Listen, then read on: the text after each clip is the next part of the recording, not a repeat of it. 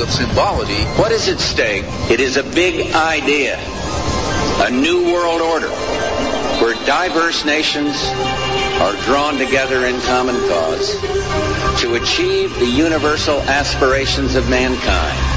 My question to you is, in any of your government jobs, have you ever been briefed on the subject of UFOs? And if you have, when was it and what were you told? Well, if I had been briefed on that, I'm sure it was probably classified and I couldn't talk about it. When I got out in 1989, we had cataloged 57 different species. We walked over to one side of the lab and he said, by the way, we've discovered a base. The very word secrecy is repugnant in a free and open society. And we are, as a people, inherently and historically opposed to secret societies, to secret oaths, and to secret proceedings. Skywatchers Radio. Greetings and salutations to all my fellow Skywatchers from each corner of every part of this wonderful globe we're all inhabiting in. Welcome to another episode of Skywatchers Radio, broadcasting live from New Logic Studios. I'm Angel Espino, and with me, as always, making noise over there is my hetero radio life mate, Alan Weiler. Alan, say hello to the crowd. Well, the only reason I was making those noises is because I was trying to interrupt you to point out that globes don't have corners. All right, we already went through this before. You know this, right? You remember? Uh-huh. Oh, yeah, exactly. I remember. So why do you keep repeating yourself? You know, that's the first step of insanity, my friend. First step. That's that right. Laugh right there. That's the second step of insanity. That's right, folks. He is a crazy man. That's why we call him the other guy. Now, you know who's not crazy and who is not just another guy? Who? Tim Schwartz. And he's going to join us in about 20 minutes. We're going to go over some conspiracy journal news with Mr. Tim Schwartz. As one of our favorite on this show, Tim Schwartz always brings really good stuff for the audience. And joining us on the second hour, which is the full main event of the show, we have the one, the only Mr. Nick Redfern on the show, a man who has written more books than me and Alan have read. True story. Yeah, actually, he's actually a very, very published person. Actually, now that I think about it, yeah, he's got. Yeah, absolutely. Now that I'm thinking about it, now that you pointed out, I've got to agree. He is more than well published, to say the least. To say the least. And that's just not ebooks, folks. I'm talking print books. No. Print books. Now, do you know what topics he's going to be throwing at us? Look, I'm taking a wild guess here. Just follow along. Just a wild guess. Okay. Probably is going to have something to do with aliens. You know, I think you might be right. That's right. We'll get to it. Don't worry. And actually, I think he probably has a new book, right? Like always, you know, has a lot of books. Well, that's the only reason people go on this show here. They want to talk about their new book. Of course. Why else would you be on the show? Besides listening to my voice and your voice. Well, my voice is more entertaining than yours. Only in your small mind. That's right. I'm a legend in my small mind. Indeed, the other guy. Now, you did show me something, was it yesterday? Which made me say, you know what? One day we might elevate your status on this show from just merely being the other guy to somebody who actually brought something good to talk about for once. You know, I want to stay the other guy because that way you get all the hate mail, not me. So far, none.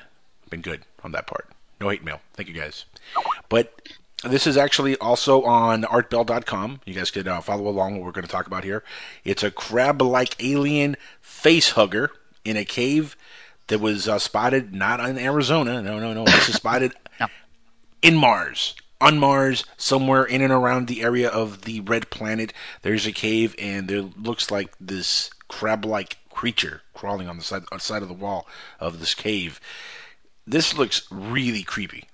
First of all, and I really think it's not pareidolia, folks, or pareidolia. I don't know how to pronounce it. That's something like that. You know, and that's the first thing, of course, you think of. You're like, well, you know, we've been fooled before. You know, the face on Mars.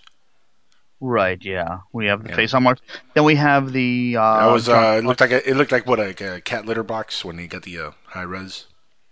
I don't know. I just give up after a while. Pareidolia happens, and there's nothing we can do about it. But this thing really looks impressive, to say the least. I mean, it looks like a crab. It has a bunch of legs sticking out from it, and it's crawling from what looks like it's crawling on the wall. The bad thing here is that it's an image of a wall, or not a wall, but of a cave from far away. You don't have video attached to this thing, so you can't see it move. Well, at if least you see it move, we that's it. don't have video. Well, that's Hold true. on. We don't have video. That's You true. mean to tell me That's it's fair. just snapping pictures? I'm sorry. I got to call it like I see it. We don't have video. I'm not That's saying. fair. Okay, my question is did they take more than? They always take more than one photo because it travels so slowly. I want to see the next photo and the next photo and see if the dang thing moved. That's what I want to see. I'm thinking it might have moved. Yeah, you know what makes it really look like it's something crawling on the wall, not part of the actual wall itself? The fact that the legs look like they're really sticking out from the wall. It doesn't And they look have like a it's part of the shade wall. of color. I mean, it's Right. a totally different color. I mean, Yeah. I'm sorry, folks, but Well, why don't you guys call in and give us your opinion when you have a chance? By the way, that call-in number is 786-245-8127. That's right, 786-245-8127. You can call in, open lines, the entire first hour, and when we have Nick Redfern on the second hour, we will have open lines also, so if you guys want to call in and ask him any questions, please do so. But the open lines then would start on the second part of the hour, so we could have at least the first 25, 30 minutes with Nick to really dissect what we're going to talk about. Now, with Tim Schwartz, though, I mean, any questions you have for him, I'm sure he'll love to get your questions. So if you want to call in when he's on, or you want to call in now, please do so. 786-245-8127. Also, find us on Skype by looking up PSN Radio, and that'll get you right to us. By the way, that reminds me, are we going to do blasts or not today? That's a good question. I have to really think about that for a second. Maybe when we go on break, I'll check the a-hole bucket, and if it's filled with anything worthy, we might do that later on. We are worthy. We are worthy. Oh, I'm sorry. It's we're not worthy. We'll see. But guys, go to artbell.com. Check out this crab-like monster.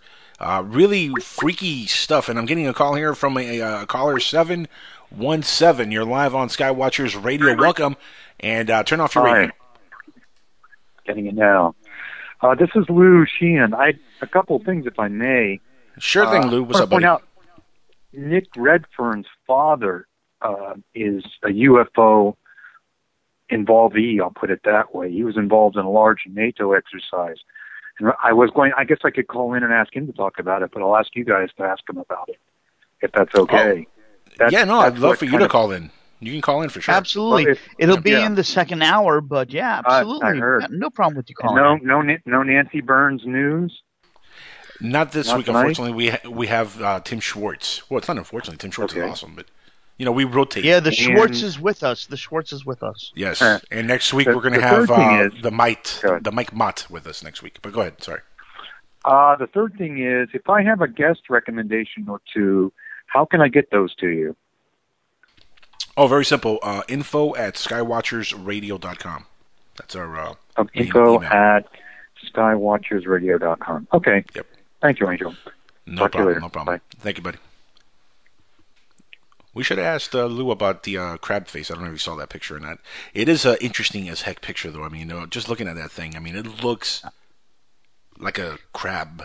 I mean, it does. I mean, I don't know about any kind of mind tricks that I might be getting right now, but it looks like a crab to me, man. It really does. Well, it looks like a crustacean of some type, but it's got more legs than a normal crab does.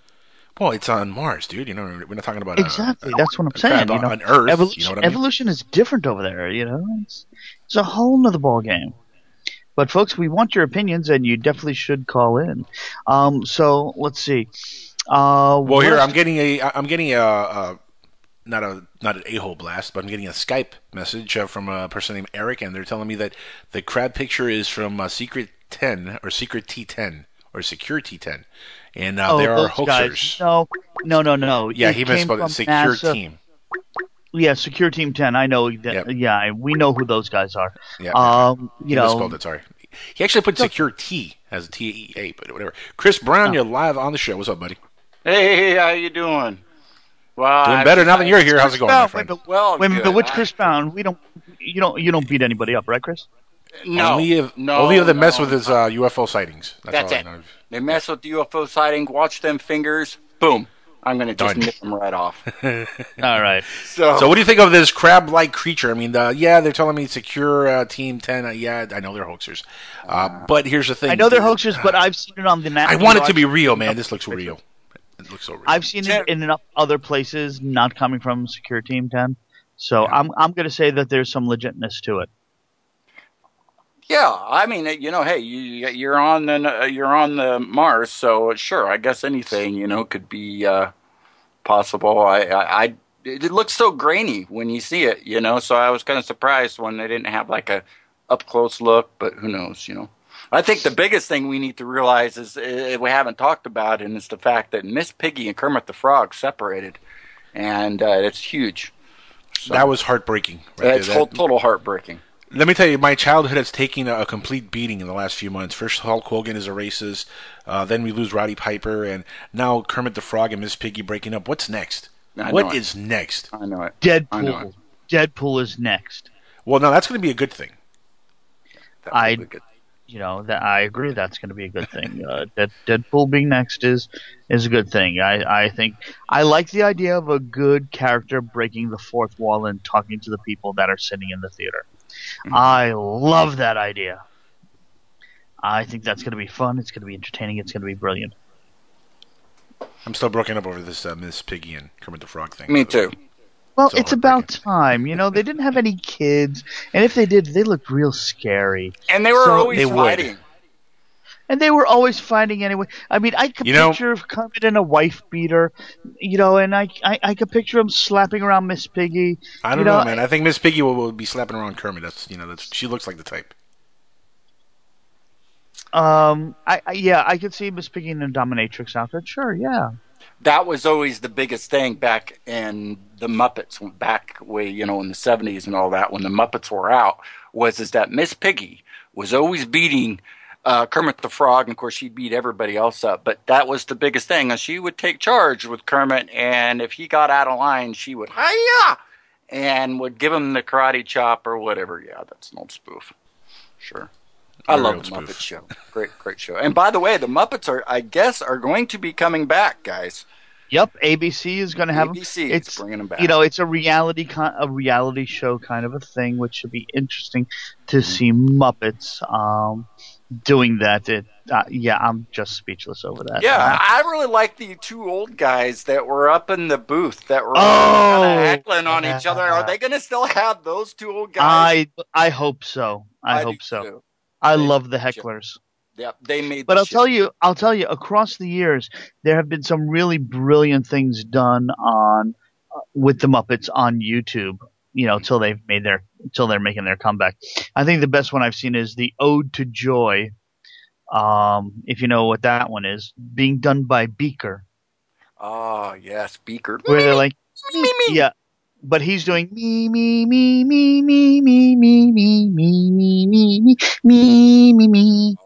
I see. You know that Ode to Joy song, right? I do. And we just lost about 30% of our audience. Good job. Oh, I'm sorry. That's my voice. I'm sorry, folks. I'm sorry. I'm all the way out in the middle of nowhere doing an event for 10 days here, and I'm sorry, my voice is gone. It's not the way it should be. I cordially apologize. Don't change the channel. Don't click on something else, pretty please. Yeah, too late. Well, there's the picture now going around too about the Lizard Man, guys. What's going on the picture? It looks like the whatever character out of the Star Trek, the one Gorm or whatever. You were talking about the Land of the Lost convention that just happened. Well, the Lizard guy. Yeah. No, they actually have a video I seen on Facebook. I'm sure you know a little bit about it, Angel. Well, actually, I think Alan over here probably knows more about it. Okay. All right. I thought maybe Alan? You guys. Actually, I haven't seen it yet. So it was. It was posted out on Facebook, and I had just seen it of the Lizard Man, and then there was like this video. Well, they had a picture of a still shot that just looked like a guy or whatever costume, and then there was like a video of just like him like showing it in kind of like I don't know looked like the swamp or something, but you couldn't see anything, so I don't know if we were. And yeah, that was. I'm still intrigued. I don't know if you. I don't have the same friends that you have on Facebook, so I guess I didn't see it. Now, have you seen the Slender Men videos on YouTube? Oh yeah, that's a little bit on the creepy side, right? Like that stuff still creeps me the hell out. Like, especially the one he's climbing up to the side of the building. Yeah, that I haven't seen that one, but I've heard about it. No one sends me the links anymore. Really? Just YouTube it, man. Slender Man walking up building, very easy. Okay, fine, I'll do that. All right, right there. It's right there. Anyway, we have a video. Actually, there's a video that I put on the Facebook page for the show here. I don't know if you saw it yet. I had linked it to you a few minutes ago. It's of a sighting. Let me see. And they're reporting it as it could be aliens or angels. Could be either or. Actually, if you guys go to facebook.com/Skywatchers Radio, on one word, Skywatchers Radio, just scroll down just a little bit. You're going to see a video on there where I posted very good footage. It looks authentic. And if you look at this thing, it's a bright light in the sky. And as it's going down, it kind of almost looks like a meteor falling from the sky. And as it's falling down, then it breaks apart into a bunch of little pieces. And, you know, if it's a meteor that breaks up in entry or whatever, you expect it to keep falling down, right? Sure. This thing literally stops in midair. All these pieces just stop, and then they just disappear. Mm-hmm. I've seen that video, actually. And some of it was in Spanish, maybe, right? Right. Yeah, I believe it was done in maybe I wouldn't say Brazil. I don't know. I think I'm somewhere around there. Yeah. No, it looks very real. Like I've seen it right now, and their streaks actually literally stop as well too. Right, everything stopped. It's like they just came to a halt, and then they converse for a minute, and then they disappear. In fact, I'm going to link because I can't really link the video on Twitter for whatever reason. It just won't let me do it. So what I'm going to do is I'm going to tweet out the actual link to the Facebook page. So if you guys are following us on Twitter... It's not YouTube, that's why. Yeah, it's not YouTube, that's why. So follow us on Twitter, which is, of course, at Skywatchers Show. And we're going to tweet it out here in a second so you guys can take a look at it. I mean, this is very, very, very interesting stuff. You know, speaking of skywatching, this is really... this is probably some of the best footage I've seen in a long time. I'm a little bit more... I have to agree. Yeah. This is compelling, especially when they're moving and they're not moving and they're changing shapes and directions. And you don't see any wind with the clouds behind it or in front of it. Yeah, this is interesting. Yeah, really interesting, actually. Now, I know CGI pretty well. I'm not an expert, obviously, and I know that there's a lot of people out there that say, well, I could do this. Fine, but I've seen how CGI stuff works, and this looks very authentic. I mean, if somebody did this in their home, hey, my hat's off. You should be in Hollywood, because this is better than some of the stuff that I'm seeing in movies now. I'm not even kidding. Yeah, and I'm impressed. Good. You know, it's really interesting that it gets brighter and darker and brighter and dimmer. Yeah. Right. I'm not thinking smoke and mirrors on this one. I'm not going to call Bat Squatch on this one. No. This is really, I just really wish I had the subtitles to understand what they were saying. That's all. You got to learn the language, buddy. You're in America. You got to learn Spanish. Wait a second. Well, now then there's the news about the Virgin Atlantic airline that had a object flying over it, and that was on. Oh yeah, I saw that video. Mm-hmm. That was wasn't that taken off out of JFK or something? Yeah, something like that, and it had an object very clear as far as it looked anyway. Yep, zoomed right past a lot quicker. It zoomed right past them. That was an interesting video. Mm-hmm. Well, folks, there's some stuff out there. Hopefully you can call in and tell us what you caught on camera and upload it to us so we can be the first to break your news. I just look. By the way, I just tweeted this out. So if anybody's on our Twitter page, again, just follow us at Skywatchers Show. It's right on there. It's a Facebook page. Go there. You'll see the video. Leave a comment if you guys want to call in and talk about it as you're looking at the video, because this is very, very real looking. Call in 786-245-8127. Moving on to another piece of news here before we go on break and get Tim Schwartz on the line with, of course, Conspiracy Journal News. There is another piece of information here, and I want you to stay on for this, Danny, because... I mean, not Danny. Sorry. Chris Brown. Okay. Wrong person. Chris, stay on the line here for us, because this is something that I think you'll be interested in also. Check this out. This is coming from openminds.tv. Oh, yes. I love Open Minds. Right. OpenMinds.tv. Check this out. And this is also UFO video related because, this is Skywatchers Radio. So let's bring some UFO videos, right? This is UFO videos. Witnesses can identify lights over the Philippines. And I want you to take a look at this, guys. I'm gonna link it to you guys, and I'm going to tweet this out also for the audience. Here's the link so you guys can look at it right now. Okay. All right, that's the link there. I don't know if you guys got it. All right, cool. And I'm going to tweet this out now again at Skywatchers Show. Check out some of the footage on here. And I'm telling you, Open Minds, I think, might have finally got some real footage on their front page. They've had some decent footage in the past. Well, yeah, but it's been a long time since I've seen something that looks authentic. I mean, this looks really good. All right, hang on. Let's see. What do we got here? There's flights over the Philippines. Let's see. What do we got, folks? By the way, folks, please go ahead and link into this. Take a look and see what we're talking about as well, too. All right. Again, if you guys want to follow along at Skywatchers Show. These lights actually look very similar to what we just saw in that other video that's on our actual Facebook page. Very similar, exactly. Yeah. Different perspective, different part of the world. The Philippines. Different part of the world? Yeah. Yeah. Mm-hmm. Exactly. And you could actually have decent audio with this guy also, too, yeah. This is interesting. Compelling stuff. And this is right over on openminds.tv if you guys want to follow along. It's on Mysterious UFO.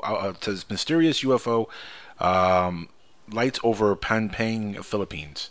Pangpang? Yeah. There you go, Pang. Yeah. And what's interesting is they actually have they have two videos on this one thing. They actually have two different videos that actually show it from a different angle as well. Yeah. Yep. This one's good. This one's good, folks. Gotta check it out. So there you go. We've tweeted out both videos tonight that are, as far as me and Alan are concerned, pretty damn real looking. Mm-hmm. All right. I agree myself. As a true experiencer, I agree myself. And after seeing something like what we have, you could get a pretty good gist of what's as you like to say, bat squatch bat squatch. And what's bat squatch and what isn't? Yeah, exactly. And really that's it. So it's got to have that first-hand look in order, I guess, to get it. That's all I can say. Indeed.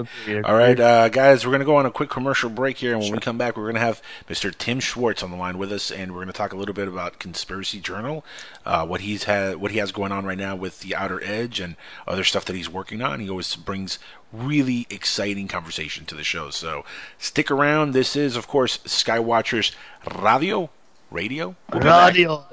Yes, this is the Dark Matter Digital Network.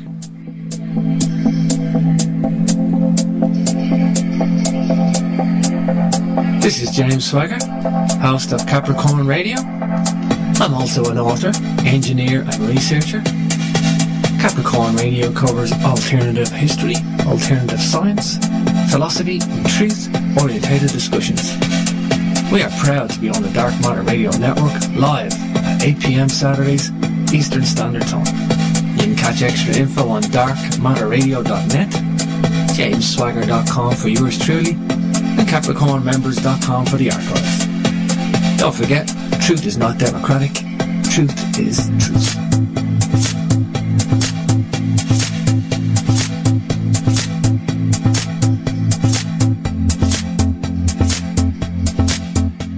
The UFO phenomenon, either we like it or not, is already very much part of our reality. I've been on panels with military people who, claim that they've seen the aliens buzzing our missile silos. They had very large eyes, and, I found their stare extremely difficult to bear.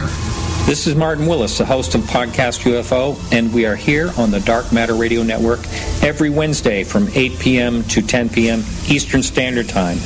It is my commitment to bring you an entertaining weekly show that takes a hard look at the UFO phenomena. Are they extraterrestrial? Well, are they interdimensional? Are they time travelers or something we have not even thought of yet? We explore these questions with interesting guests and witnesses from all around the globe. In addition, we bring you weekly UFO news with Open Minds TV Alejandro Rojas. Thank you for listening, and remember, keep your eyes to the sky.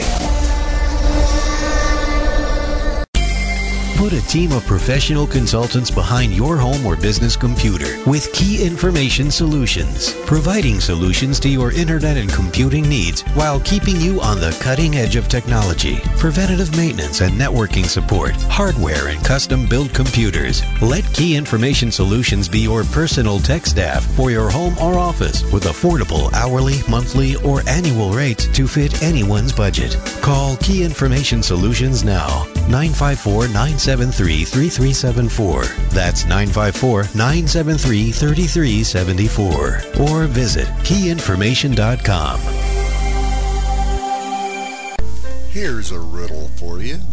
What do the California gold rush of the 1850s, secret societies, coded messages, mysterious 19th century flying machines, and an early 20th century outside artist named Charles A.A. Delshaw all have in common? The Secrets of Delshaw by Dennis Crenshaw and Pete Navarro. Go to www.secretsofdelshaw.com to learn more. Imagine no longer being tied down to your computer, but having the freedom to take live talk radio with you anywhere you go. TalkStream Live introduces our first ever iPhone application. The talk shows you follow now follow you. And your iPhone is now the fastest and easiest way to stay connected to the best talk radio on the internet. Listen to live talk shows 24 hours a day, 7 days a week. Mobile talk radio from TalkStream Live. Now available in the iTunes App Store.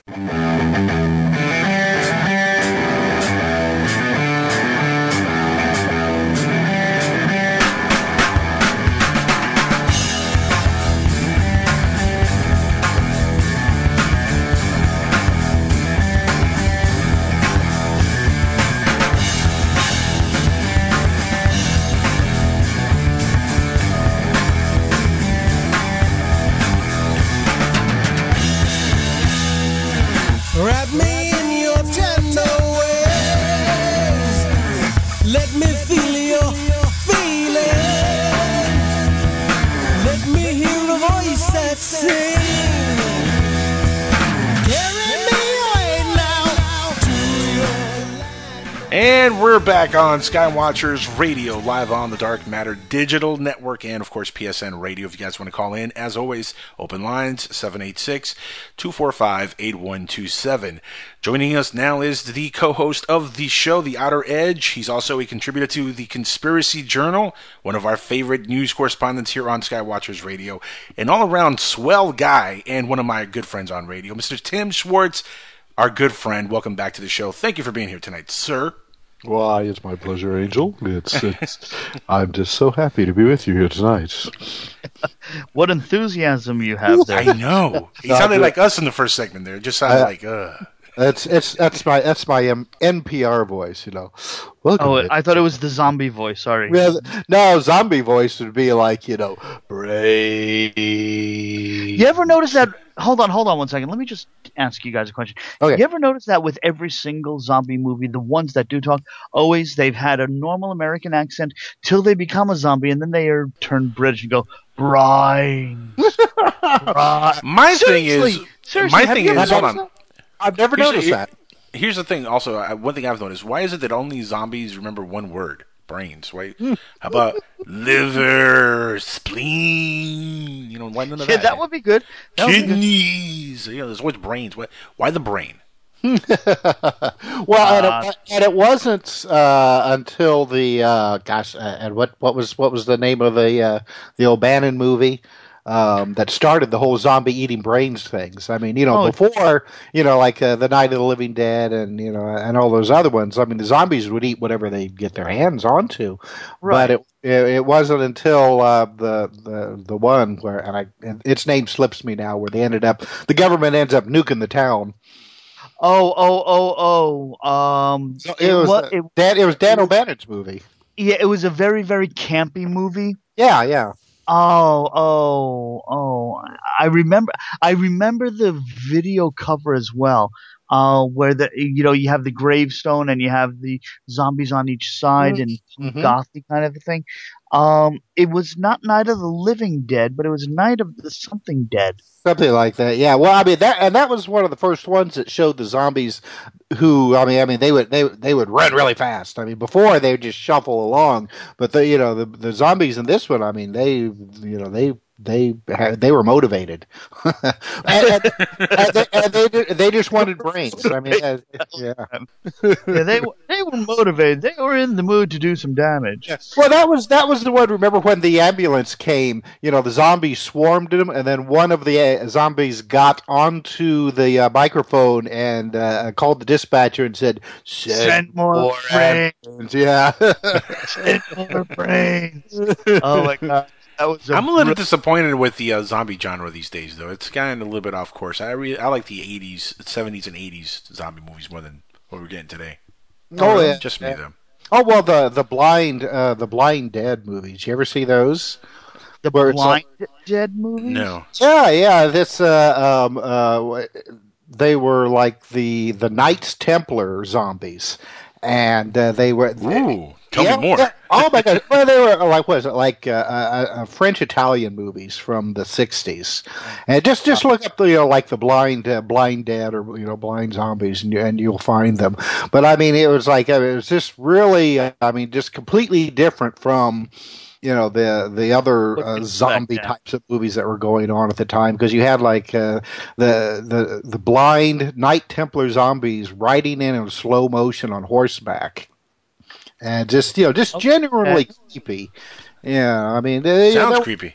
Yeah, well, I mean, there's not a lot of blood and guts or anything like that. So, I mean, if you're going to go and watch it expecting, like the modern films, where you see just entrails, spread all over the place, then you're going to be disappointed. Excuse me while I throw my spleen at you. That's right. I'm like, wow.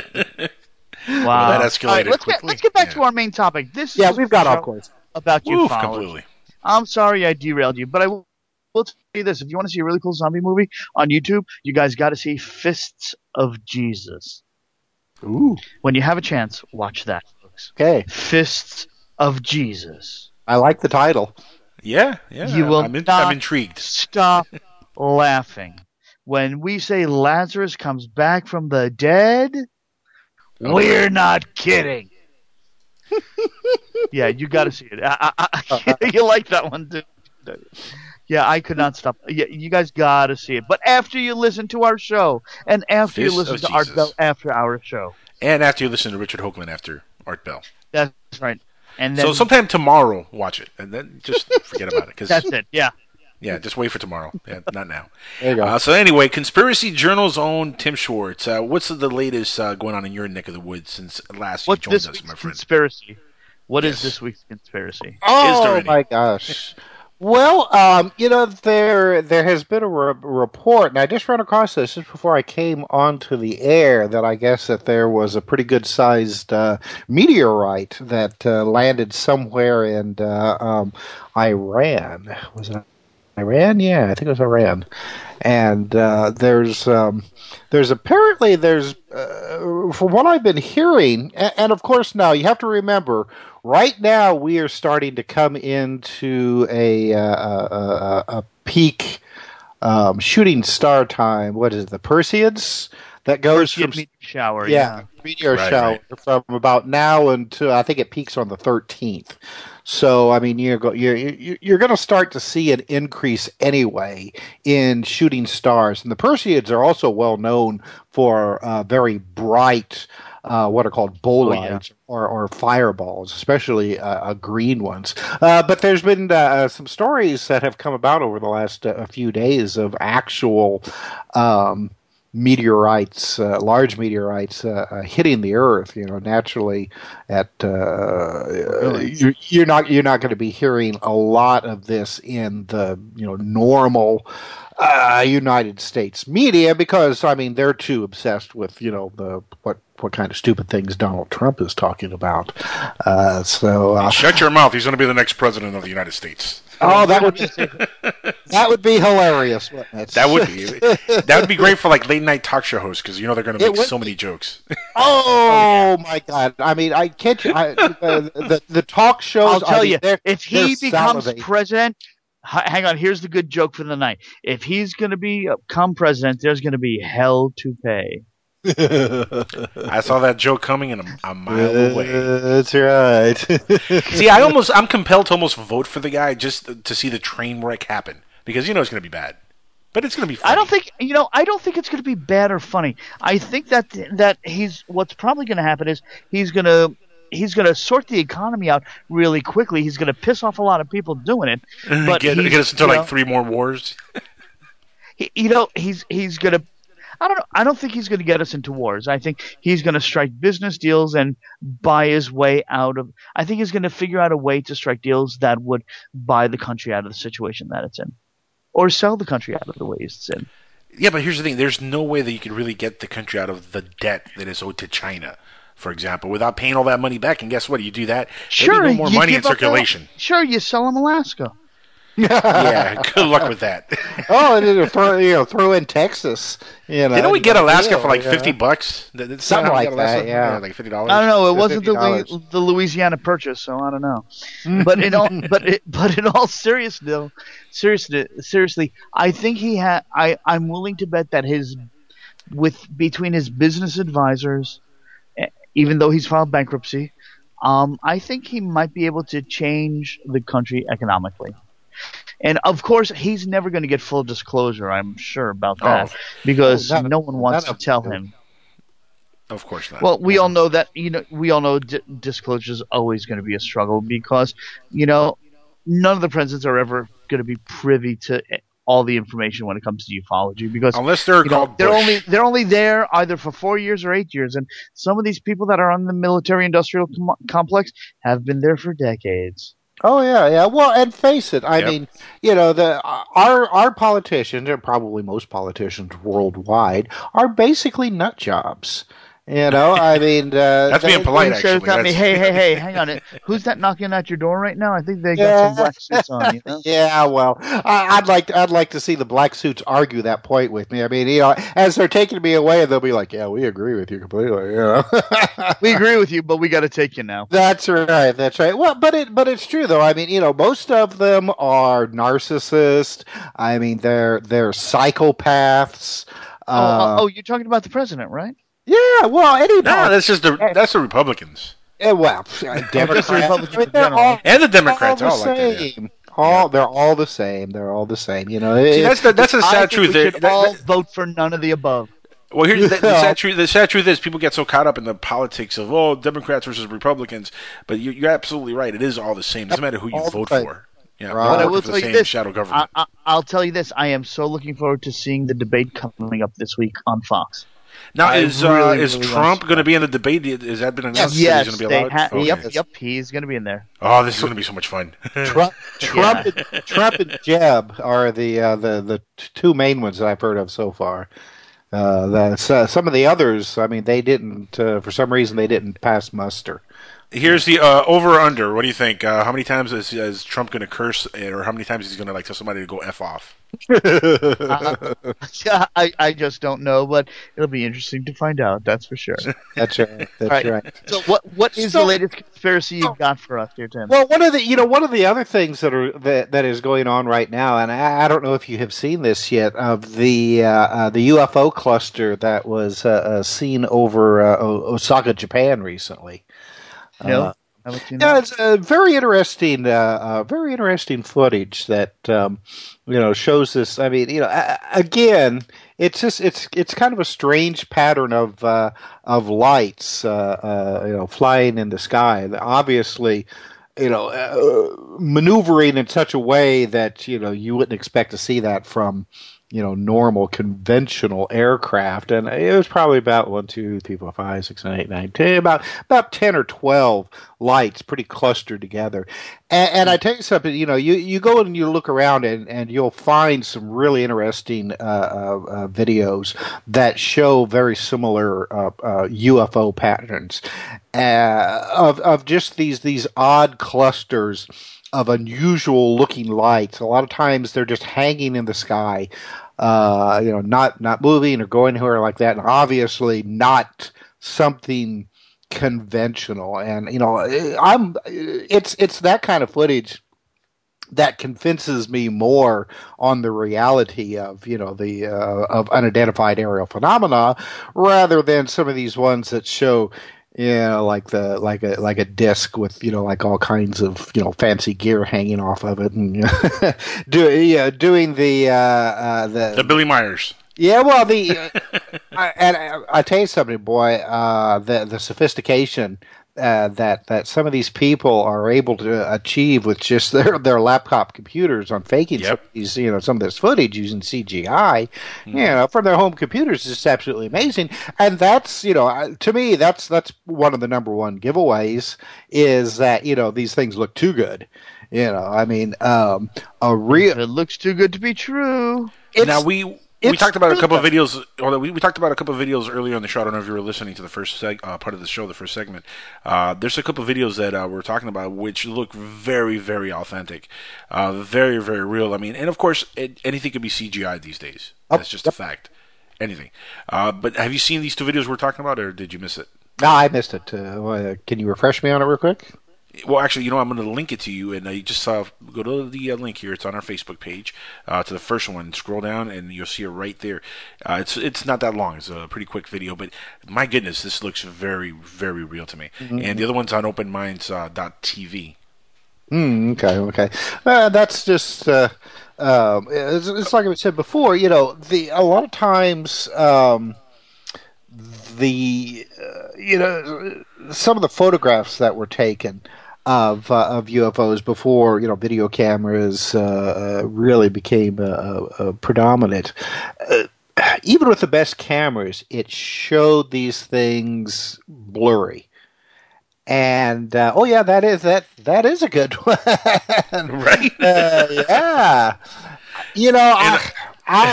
That one. Oh well, okay. See, at first I was going to say, I bet you that's a, like a satellite or space debris. Something breaking up, and it looks like that at first, but then it just stops. Yeah, then it stops. It just hangs there with almost like a triangular shape. Yeah, you're right. Now, of course, my buddy Don Smith. Hold on, Don Smith on Facebook is saying it's swamp gas. Yeah.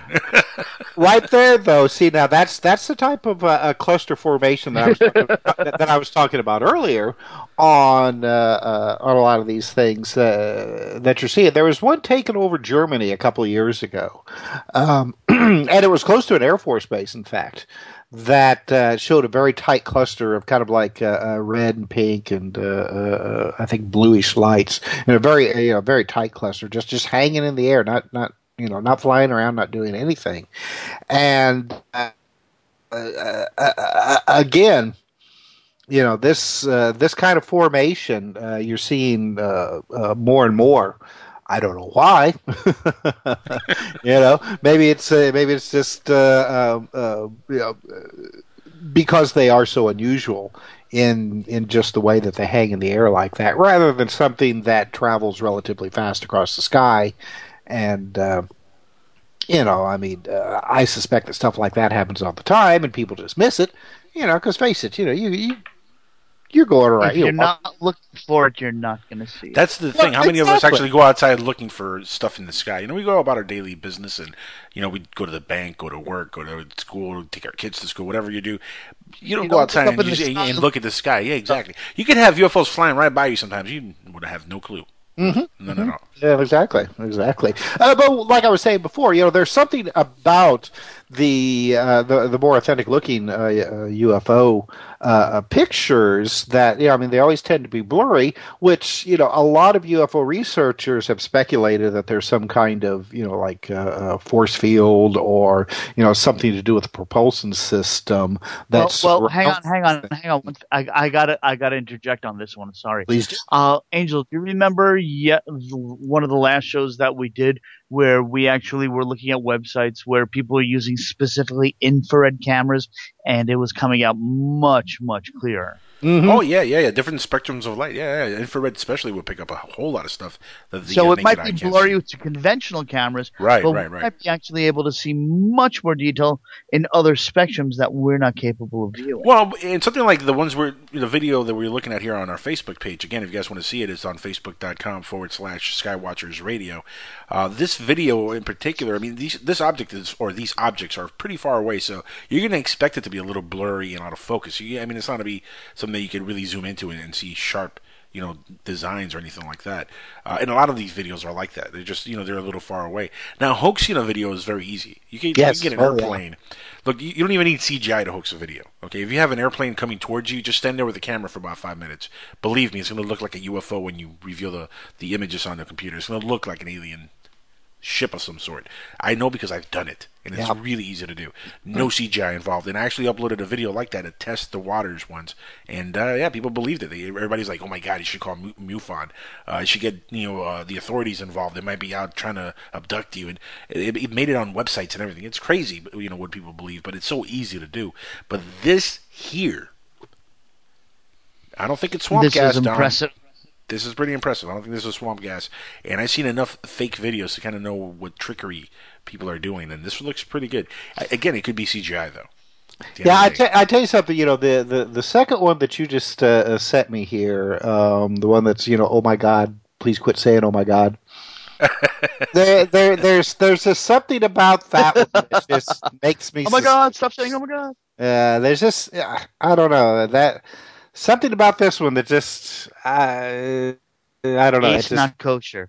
It doesn't seem to be. I mean, after all these years, I mean, I can't say that my instinct is perfect when it comes to seeing these things, but there's just something about that one that seems to me that it may not be real. The first one that you showed me, now that one looked pretty good.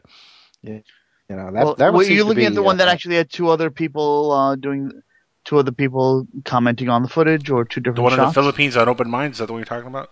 Yeah, it was. Let's see, which one was that one? That was the one on. Chris Brown, I think, might have posted it. It's on Face. Yeah, you sent me on Facebook. It's from somebody named Rezen. Yes. Chris Brown posted that. Thank you, Chris. He just wanted to link to that there. This is amazing. Shot in Massachusetts.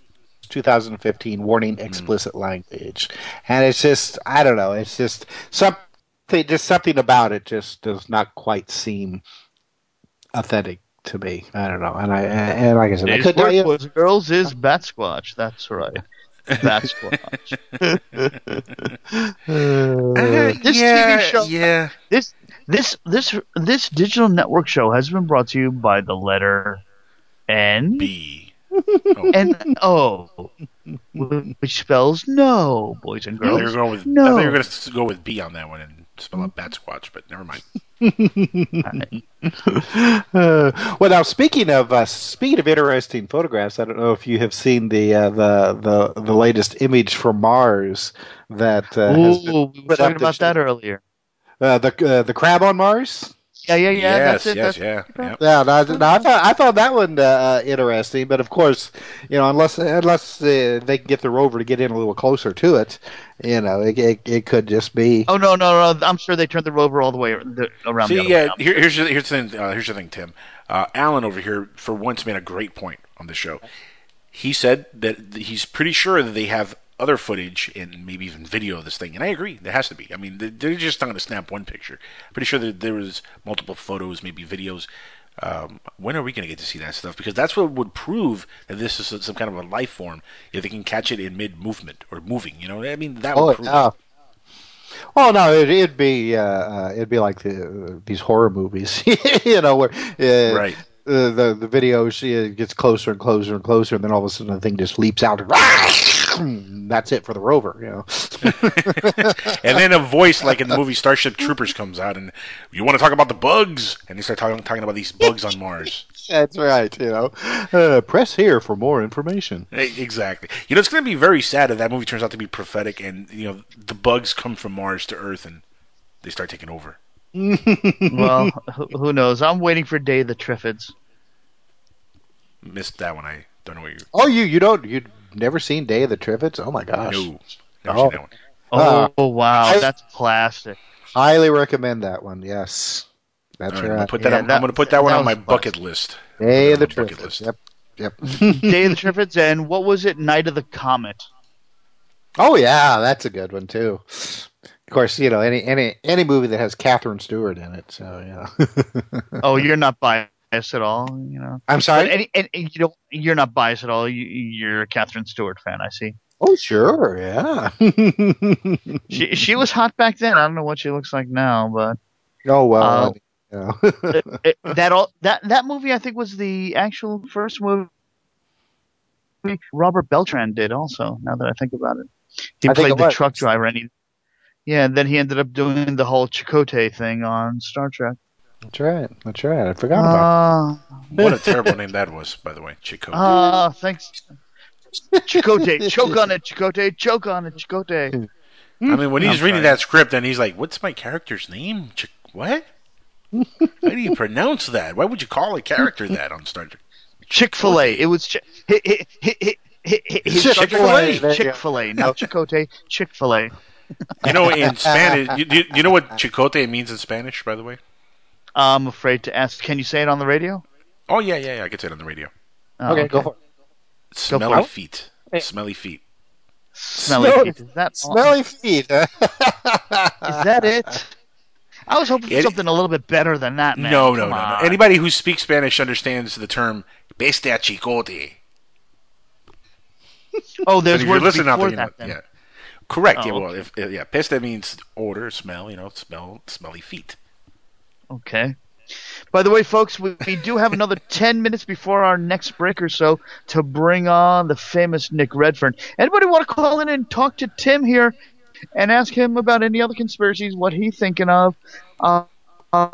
Please call in. Anyway, moving on. Tim, actually, I wanted to ask you something about the, not the Conspiracy Journal, but the Commander X stuff. Any updates, latest stuff going on with Commander X at all? Are we ever going to see Commander X return? Boy, I don't know. I mean, I haven't heard from Commander X in quite a while.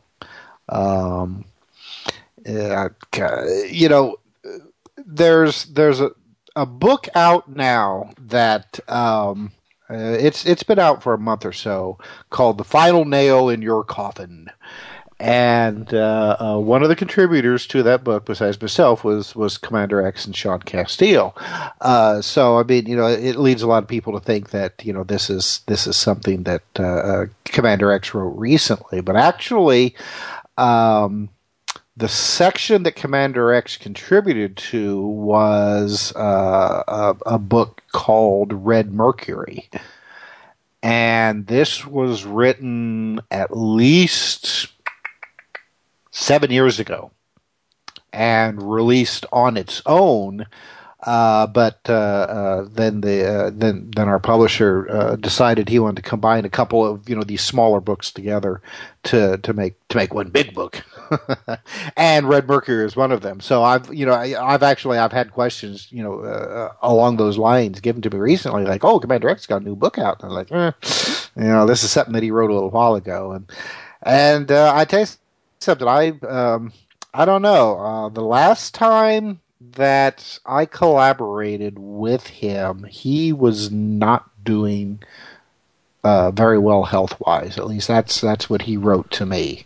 And I mean, gosh, ever since I actually started publishing books, like one of my first assignments was to actually finish a couple of books that Commander X had started under contract, and then he had a heart attack and couldn't finish them.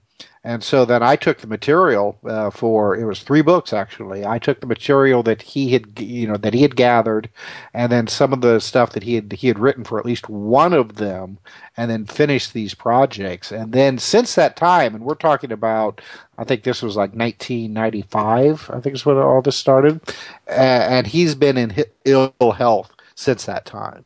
So, I mean, of course, you have to realize that from what I have been told, I mean, he wasn't a young man even when he started writing these books.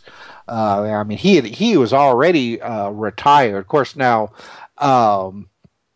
when you're in the military, I mean, you could retire probably, I guess, at, probably younger than most, most of us in the civilian sector can retire.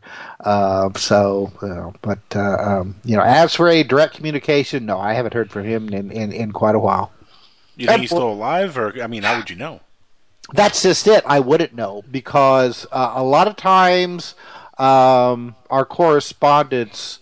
Our correspondence was always through either letters in the mail or then later on through email, and the email correspondence was really pretty fleeting, because he just never really got into the whole computer thing, and in fact the Conspiracy Journal email is commanderx12@hotmail.com because originally Conspiracy Journal was called Commander X's Conspiracy Journal. And so, we set up this email for him so that, people could write and send stories directly to him. But it just got to the point where he just never responded, and so I just kind of took it over myself. So, like if anybody wants to, email me or email, anything. You're the new Commander X. I hate Can you be... I hate to say that because then people will be like, "Oh, you're Commander X." It's like, I'm about the farthest for military intelligence. We can call you Commander Triple X. What do you think? There you go. Oh, okay. I like that too. Okay. Now, for those who don't know Commander X, he's a retired military intelligence officer turned author, and really, one of the stuff that I saw a long time ago on video of his, one of the few things I think he's ever done in a video. Of course, you can't see his face; it's just and the voice is distorted. But there's some very interesting stuff that he put on the video, and some of it had to do with reptilians and dinosaurs, and the reptilians being ancestors of dinosaurs that left the planet. How much of that stuff do you think he really believed 100%? Oh, I don't know. You have to remember that a lot of the stuff that he was writing about came about around the same time as the whole Paul Benowitz situation. Yes. Yep. Where obviously, Benowitz was being fed just all kinds of, bogus stuff and disinformation. So, it's hard really to weed out the stuff that could be true with the stuff that was just plain, bull, what? Bull. Exactly. And a lot of the magazine articles that Commander X wrote, it was very close to the same kind of issue that Benowitz was getting. So, I've always, and I've talked about this with other people, you can never be too sure when it comes to this whole anonymous whistleblower situation, whether or not you are actually getting, legitimate information, or if somebody is, has another agenda and they're trying to use you, just as a disseminator of information, false information. Everybody has an agenda in you, Paul. Right. It's true. Exactly. It's true. Yep. I always, if anybody ever sends me, information with no, ways of identifying, I don't use it. I may discuss it. Sure, it's purely, in speculation, but I never, you will not see me say, hey, well, Anonymous X, sent me, there's moon bases on the dark side of the moon from aliens from Zeta Reticuli, or whatever, it's like, and it must be true because this guy said he was a retired, Air Force. Because his uncle told my roommate, so it must be true. Exactly. You have to be extremely wary of that kind of information. You got to be wary of everything. It's funny because for a long time I thought Commander X was William Cooper, and I just, for whatever reason, I thought that maybe that was just a character he created or something, or he had something to do with Commander X. And William Cooper, and of course, Behold the Pale Horse, wrote about how the government would do stuff like that, and one day would even issue a false flag UFO invasion just to take over the country. And that would be a New World Order type of thing. And, I don't put it past the government. We're getting technologically to the point where we could actually fake some of that stuff very easily and fool the masses. It's called YouTube. Yeah, well, Werner von Braun said the same thing. Exactly. Yeah, he did. He said first it would be like a Cold War between like the West and the East, and he said the next thing would be terrorist, yeah. And then he said after that well ran dry, then it would be extraterrestrials, an invasion from extraterrestrials. So that so far it seems to be playing out along those lines. Yeah, no kidding. I saw a documentary on him the other day, and my goodness. That man is responsible for just about everything that has to do with our space program and possibly even the dark shadow government space program. I mean, there's a lot of stuff that he was involved in, which was very, very telling. I mean, when you watch some of the stuff that he was involved in back then, my goodness. Oh yeah. I mean, he wasn't just some rich Nazi, because his claim was that because of his family's position that he had to join the Nazi Party. Yeah, no, he was born into wealth. I mean, he wasn't born broke. You know what I mean? Right. It wasn't like he wasn't born in poverty. Not only that, apparently when he left NASA, he this is part of the documentary anyway. He supposedly started working with folks that he knew from the Bohemian Grove, and part of that is what became known as the secret space program with the secret government, the shadow government.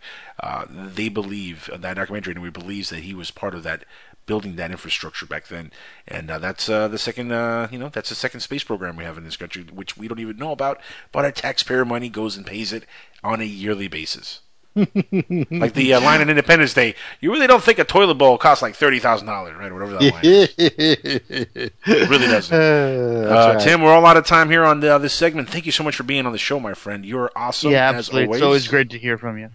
Hey, my pleasure. Anytime. Guys, we're going to come back on Skywatchers Radio with our guest of the evening, Mr. Nick Redfern. Please stick around. This is the Dark Matter Digital Network and PSN Radio.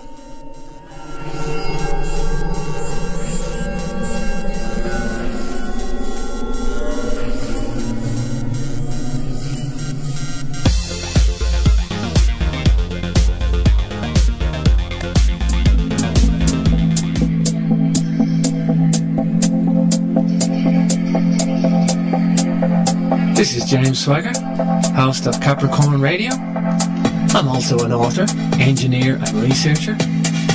Capricorn Radio covers alternative history, alternative science, philosophy and truth-orientated discussions. We are proud to be on the Dark Matter Radio Network live at 8 p.m. Saturdays, Eastern Standard Time. You can catch extra info on darkmatterradio.net, jamesswagger.com for yours truly, and CapricornMembers.com for the archives. Don't forget, truth is not democratic. Truth is truth.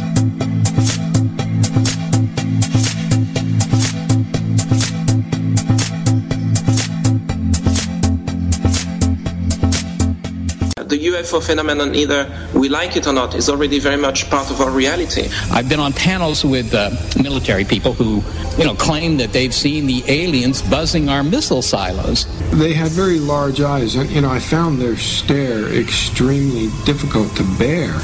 This is Martin Willis, the host of Podcast UFO, and we are here on the Dark Matter Radio Network every Wednesday from 8 p.m. to 10 p.m. Eastern Standard Time. It is my commitment to bring you an entertaining weekly show that takes a hard look at the UFO phenomena. Are they extraterrestrial? Well, are they interdimensional? Are they time travelers or something we have not even thought of yet? We explore these questions with interesting guests and witnesses from all around the globe. In addition, we bring you weekly UFO news with Open Minds TV Alejandro Rojas. Thank you for listening, and remember, keep your eyes to the sky.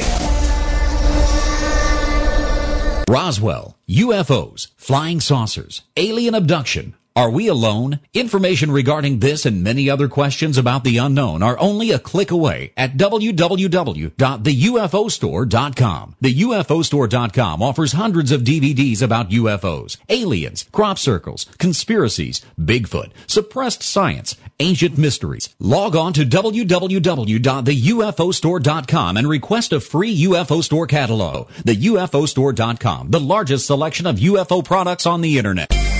Put a team of professional consultants behind your home or business computer with Key Information Solutions, providing solutions to your internet and computing needs while keeping you on the cutting edge of technology. Preventative maintenance and networking support, hardware and custom-built computers. Let Key Information Solutions be your personal tech staff for your home or office with affordable hourly, monthly, or annual rates to fit anyone's budget. Call Key Information Solutions now. 954-973-3374. That's 954-973-3374. Or visit keyinformation.com.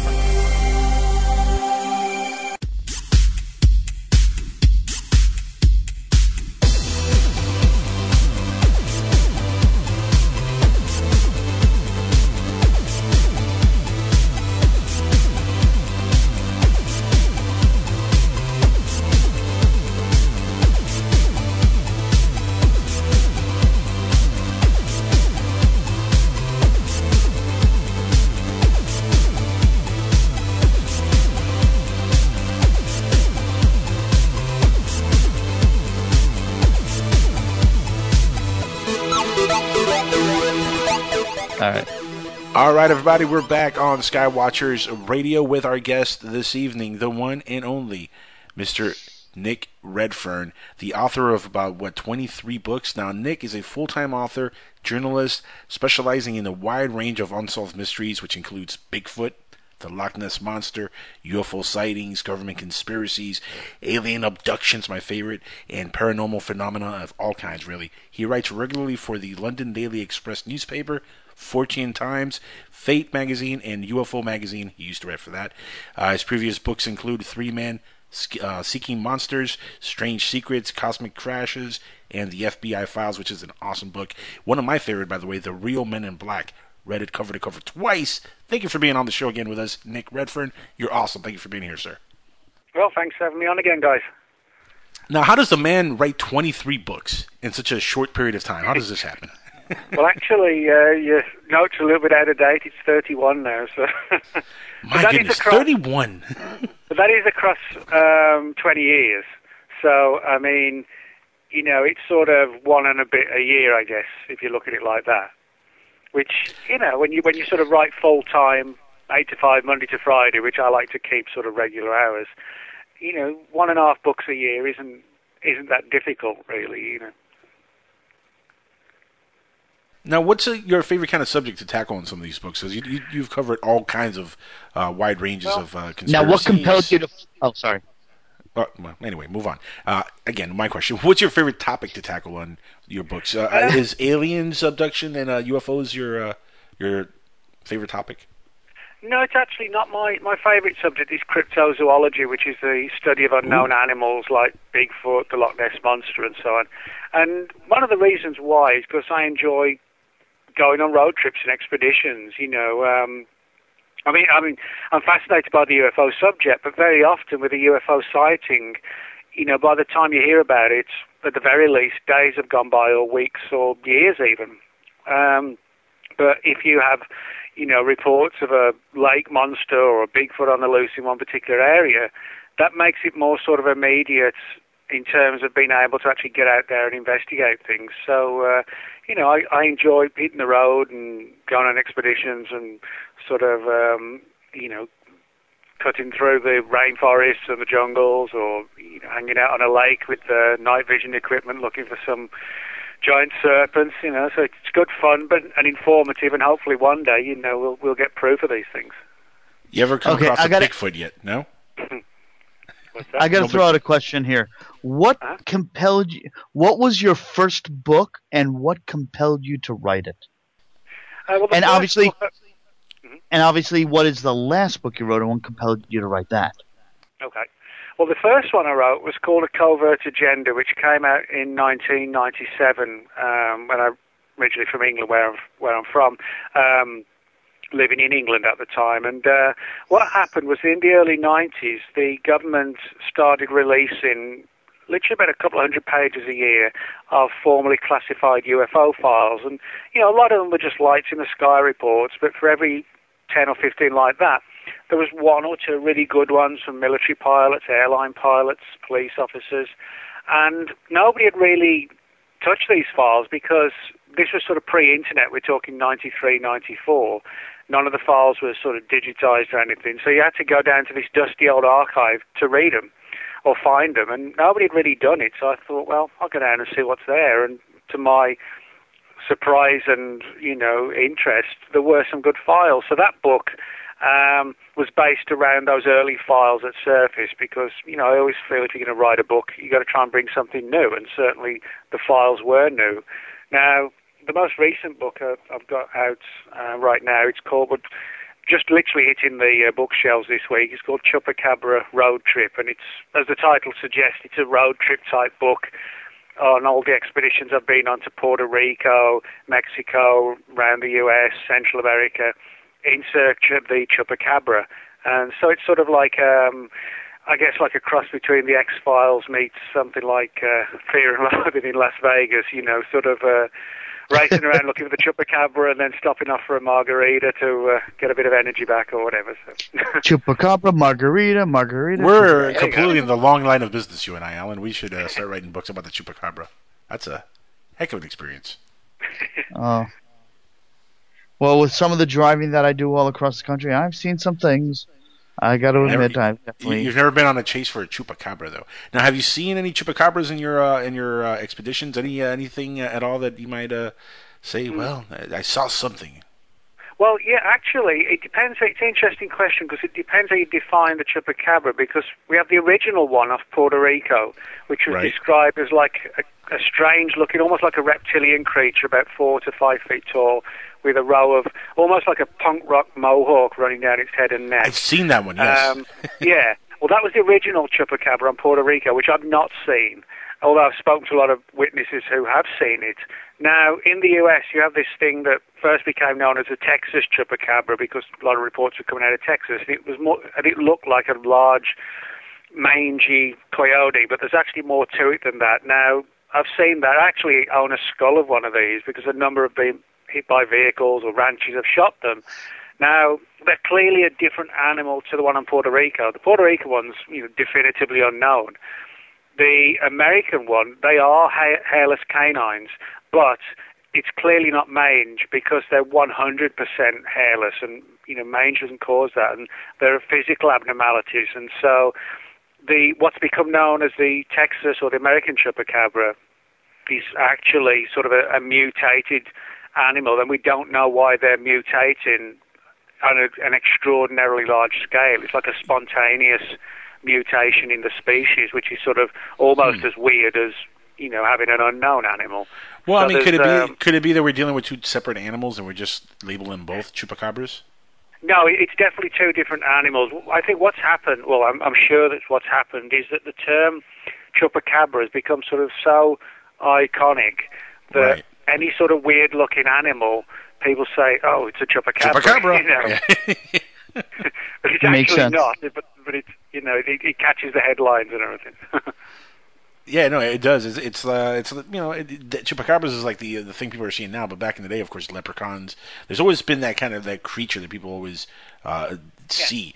Do you think that the Chupacabra or the leprechauns or any of these mythological creatures are alien in nature, or what do you think? Are they more down to earth, some kind of just unknown creature here on Earth? Well, I mean, that's an interesting question because, as I mentioned, I've been on a lot of expeditions to Puerto Rico, spoken to a lot of ranchers, farmers, members of public veterinarians, police officers, villagers, and there's no doubt that when you gain their trust and speak to them, a lot of people on the island of Puerto Rico do think the Chupacabra is some sort of alien creature. And one of the main reasons they say that is because Puerto Rico, particularly in the 90s, when the Chupacabra sightings largely began, there was a tremendous wave of UFO activity as well in the same time frame, and in many cases in the same areas where these creatures were being seen. So this sort of gave rise to the idea that, it was some sort of alien, I won't say pet, that sounds a bit stupid, but, like an alien creature that had been released onto the island. But in saying that, every time I've been to Puerto Rico, you tend to get several theories that pop up time and again. There's the alien theory. Then there's the theory about secret government genetic experiments on like chimpanzees and monkeys, which have, gone wrong or worked all too well, but the creatures have escaped from these labs and now they're running wild around Puerto Rico. The story I've heard time and again is that military agencies are trying to create the ultimate killing machine that can be released onto the battlefield, and it's just essentially like slaughter the enemy troops. And the other theory that I hear time and time again is the idea that it's some sort of paranormal creature, literally kind of summoned up by like an occult ritual. Right. And the reason why that theory is actually more prevalent is because Puerto Rico is a place sort of steeped in superstitions and occult stories and beliefs, and there's a heavy concentration of animal sacrifice on Puerto Rico, various organizations, religions and cults. And one of the theories that, again, as I said, I've heard many times, is one of these cults has literally summoned up something from some supernatural realm or whatever. So those are broadly the three theories I've heard time and again. Yeah, that last one always kills me, but you're absolutely right. Puerto Rico is known to come up with stuff like that because of their history. Haiti's another country that has, deep roots in voodoo and Santeria and all that kind of stuff. Are there any reports out of Haiti at all with the chupacabras? I'm not so much sure about Haiti, but I mean there are certainly cases from the Caribbean, Central America, and South America, where you brought up Santeria. We've got reports, interestingly enough, from areas where Santeria proliferates, like for example Florida and Puerto Rico.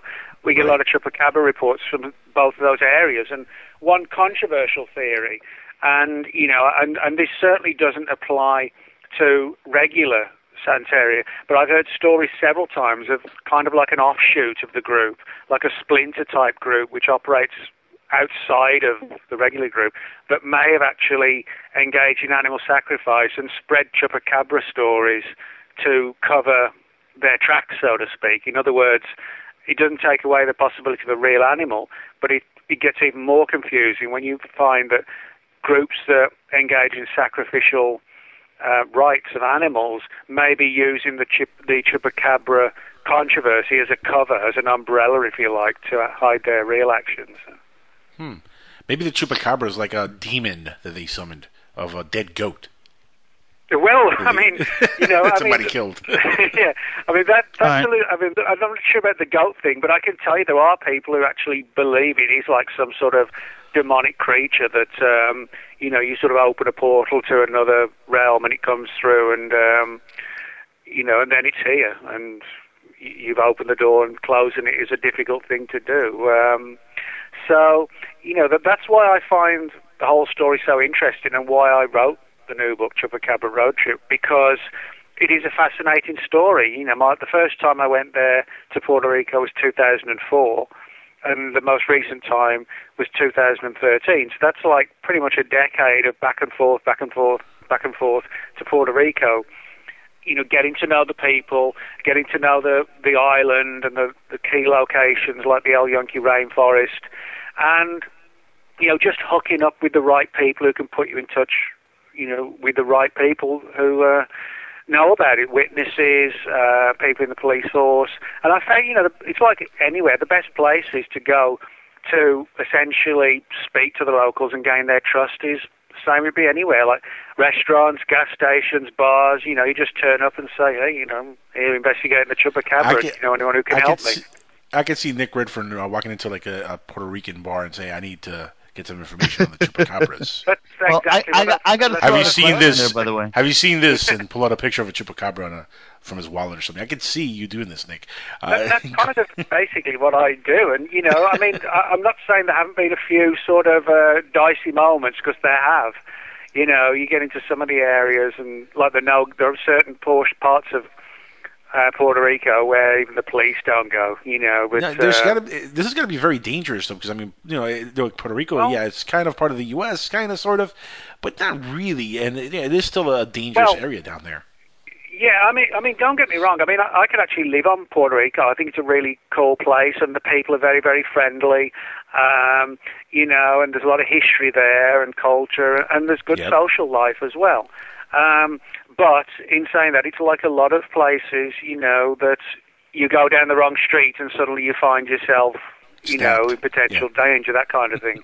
And so, but, you know, for me, that's part of what you have to do. You have to, if you're going to get the answers, it's no good just surfing the net and typing in it, Chupacabra sighting, you know, because most people, certainly in Puerto Rico, you know, they don't go public with their stories, and it can very often take quite a while to get them to open up and tell you what happened. But, you know, the good thing is going back and forth.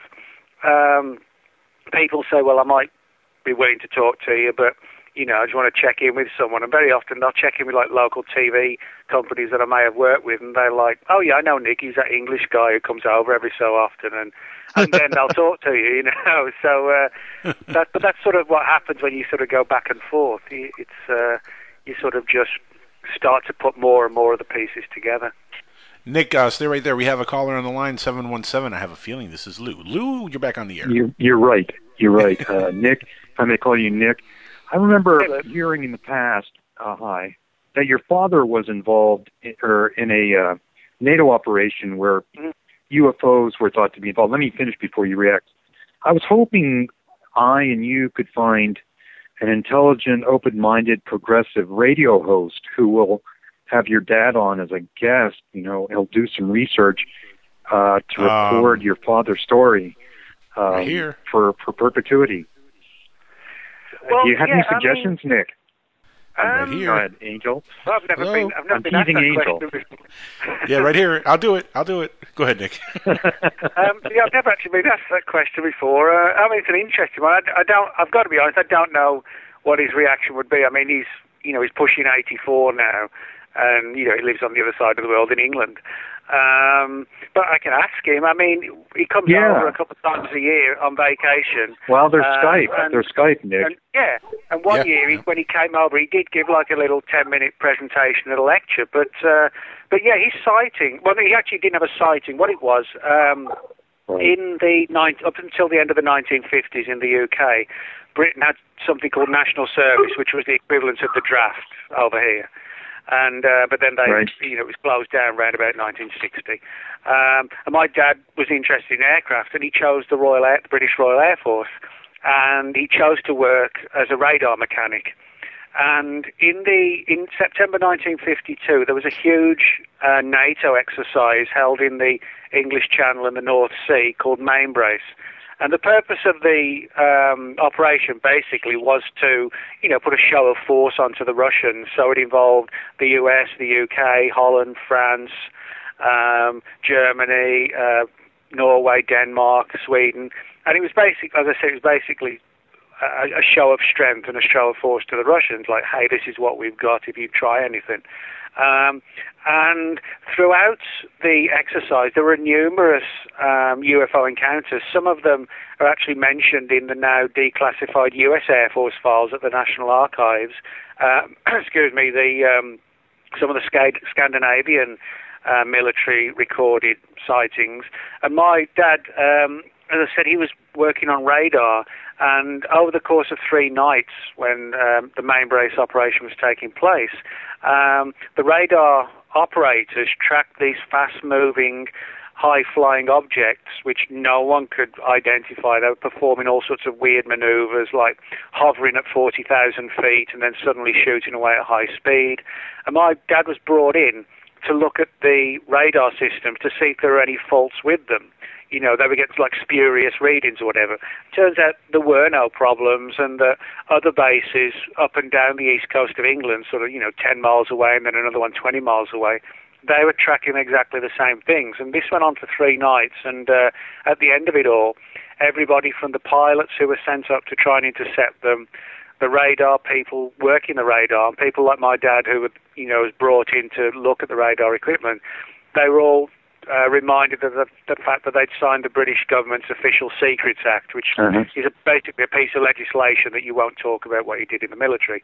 They weren't so much. He told me that they weren't so much threatened. It was just, hey, you've signed this act, so just keep your mouth shut, that kind of thing. And my dad didn't say anything for like 30-something years. And I was one of the, apart from my mother, I think he was the only one. I was the next one he told. And it was a fascinating story, not just because it came from my own dad, but because he was trained in the military. And that sort of really got me interested in the subject. But beyond that... Yeah, I remember... How young were you when he told you the first time? How old were you? Oh, God, I wasn't even in my teens, I don't think. I was maybe... Wow. I forget the exact act, but I was like 10, 11, 12, something like that. And he, years later, when I put my first book out in 97, he was agreeable to have the story told in the book, and it actually starts the book. I start the book with that to explain to people how and why I got interested in the subject. Well, why don't you and I try to find an intelligent, open-minded, progressive radio host to do some research and get him on the air? Right here. Yeah, we can get him on your show, hopefully. Yeah. I know he hasn't got any flights booked yet, and being 84, not that means anything, but he's not on the internet. He doesn't have a computer. I'll pay all expenses on Skype. Just get him on Skype. Yeah, well, if he comes out next time he's over, we can get him on Skype easily. Yeah. All right, but maybe his neighbor's on Skype too, and might convince him to go on Skype. But nevertheless, thank you, Angel, for your. I just think it's good to get these things on the record. Yeah, I speak to him sort of once a week, or twice a week. So I've got to speak to him Friday. So I'll put it to him. Yeah, that'd be great. Okay. I mean, you're absolutely right. I mean, this is something that'd be great for him to have it on record vocally somewhere. I mean, yeah. Okay. Well, thank you, Angel, for your time. Thank you, buddy. Hey, Nick, let me ask you a question. With all the cryptozoology stuff that you do, have you ever heard of something called the Bat Squatch? Yes, I actually have. He has. It's a real legend. Yeah, go ahead, tell him. Yeah, it's there've been a number of stories of what have become known as Bat Squatch, and even by my standards, the name does sound ridiculous. But, here's a little insight, Nick. Let me get you off for a second. Name. But basically, what it is, it actually, if you think about what it looks like, for the witnesses, it's pretty terrifying. I mean, you imagine something like a Bigfoot, but with sort of glowing red eyes and huge, large, and leathery wings. That's what we've had the description before, but we got into a very interesting conversation with the gentleman who was saying that we had Paul Dale Roberts on a while ago, about a year. It was like a year and a half ago, and Paul was on the show early on the show here on Dark Matter Digital, and he told us about the Bat Squatch. Now, honestly, I had never heard of the thing. Neither had Alan over here, and we were like, Bat Squatch, what is this thing? And he's telling us about it, and then he tells us about the wingspan, and that's when Alan just went bonkers. He was like, wait a second, there's no way this thing could have that kind of wingspan and be able to fly. It just the science does not make any sense. It's got 20 feet across, but since it weighs 400 pounds, the ability to lift and flap its wings, and then Paul Del Roberts said something like an anti-gravity belt, so he can fly. And I'm like, really? Really? You had to throw that in? What really got me, though, is when I did a Google search for Bat Squatch, I literally got a giant Bigfoot drawing with a Batman logo on his chest, and it was hysterical. It was really funny. Yeah. Well, the problem is, we get a lot of credible reports of what largely become known as flying humanoids. Certainly the most famous one, of course, is Mothman. Yeah. Yes. Now, Mothman is sort of a bit more plausible in the sense that, it's sort of, it's not like a huge lumbering Bigfoot with a pair of flapping wings. But some of these reports, I'm in two minds as to what they are, because a lot of them, when you hear the stories, it's almost impossible to believe that we're dealing with something that is flesh and blood. They are sort of more supernatural. Now, of course, that is dependent upon, the realms of the supernatural existing and these things coming from those realms. But there are a lot of weird reports of sort of giant bird-like creatures, even sort of pterodactyl-type creatures, particularly down by the border with Mexico, and also, variations on Mothman. The border between Mexico and what? Hang on. The border between Mexico and what country? Oh, I'm sorry. I meant Mexico and like Texas and California. You're get a lot in the mountains. There are possible pterodactyl sightings in that area. Yes, particularly, and a lot of them, particularly down sort of by Laredo and around there, El Paso. And those reports go back many, many years. And it's difficult to reconcile those as something that's flesh and blood. How could pterodactyls survive? I saw a black and white photo that was pre-Photoshop in the 80s of a pterodactyl. Yeah, but that was from Billy Myers, and that was proven to be a fake. Oh, really? Was it? Yeah. That was, I don't know what you're talking about. That was a Billy Meyer picture. 80s? Well, no, that came out actually way before, but it circulated during the 80s and 90s. It's still on the internet now. He took a picture of what he claimed was a pterodactyl flying in the air, and it's very black and whitish. And he says he took that photo when he went back in time on a UFO with the aliens that he knows. Oh, no, I'm talking about you actually had 7 or 8 guys around it, like with their foot on it, like they were hunting bears. Yeah, no. That was from Jurassic Park. There are actually a few pictures like that, but I mean, there are even reports in the 1980s. There was a wave of sightings in the early 80s, 82, of a thing looking just like a pterodactyl flying around the skies of England, and people said it would like vanish. It was just like a ghost or something like that. There's another one which is really intriguing. I live in Dallas, and just a couple of hours away from the city of Houston. In 1953, they had sightings of a creature that, again, a bit of a comical name. It became known as the Houston Batman. Now, if you Google Houston Batman 1953, you'll find the story, and it was this creature was seen sort of flying around late at night around Houston, and it was described as something like a gargoyle almost, like a humanoid figure with wings, and people swore they were seeing it, and one famous case where it landed on this tree when there were a couple of people. It was so hot one night, they were all just hanging outside, they couldn't sleep, and this thing just swooped down. And it was all in the Houston newspapers, but it's sort of largely been forgotten. But, if you, as I said, if you Google Houston Batman 1953, you'll see the story and probably scans of the newspapers as well. And, these stories are difficult to sort of explain because the witnesses come across very credible, but you're dealing with a sighting of something that looks like a man with wings. So it's like a real sort of paradox between the credibility of the witness and the weird nature of the sighting. Interesting. The character of Batman also was created around the 1939, I think it was, Bob Kane, when he created the character. What are the odds that maybe people were witnessing like early test footage back then, or some test stuff that was going on for maybe future serials of the Batman? Well, I think that might be stretching things a bit, but it might have been just Bob. It might have been Bob Kane in some spandex just running around. Well, it could have been, I guess. But I think, joking aside, today, there have been some interesting reports which seem to be possibly covert military testing of new technologies, sort of portable backpack devices and that kind of thing. And I wouldn't be surprised if some of these technologies may have been sort of tested a few years ago and could have been responsible for some of these sightings. I think that's quite plausible, really. Yeah, very, very so.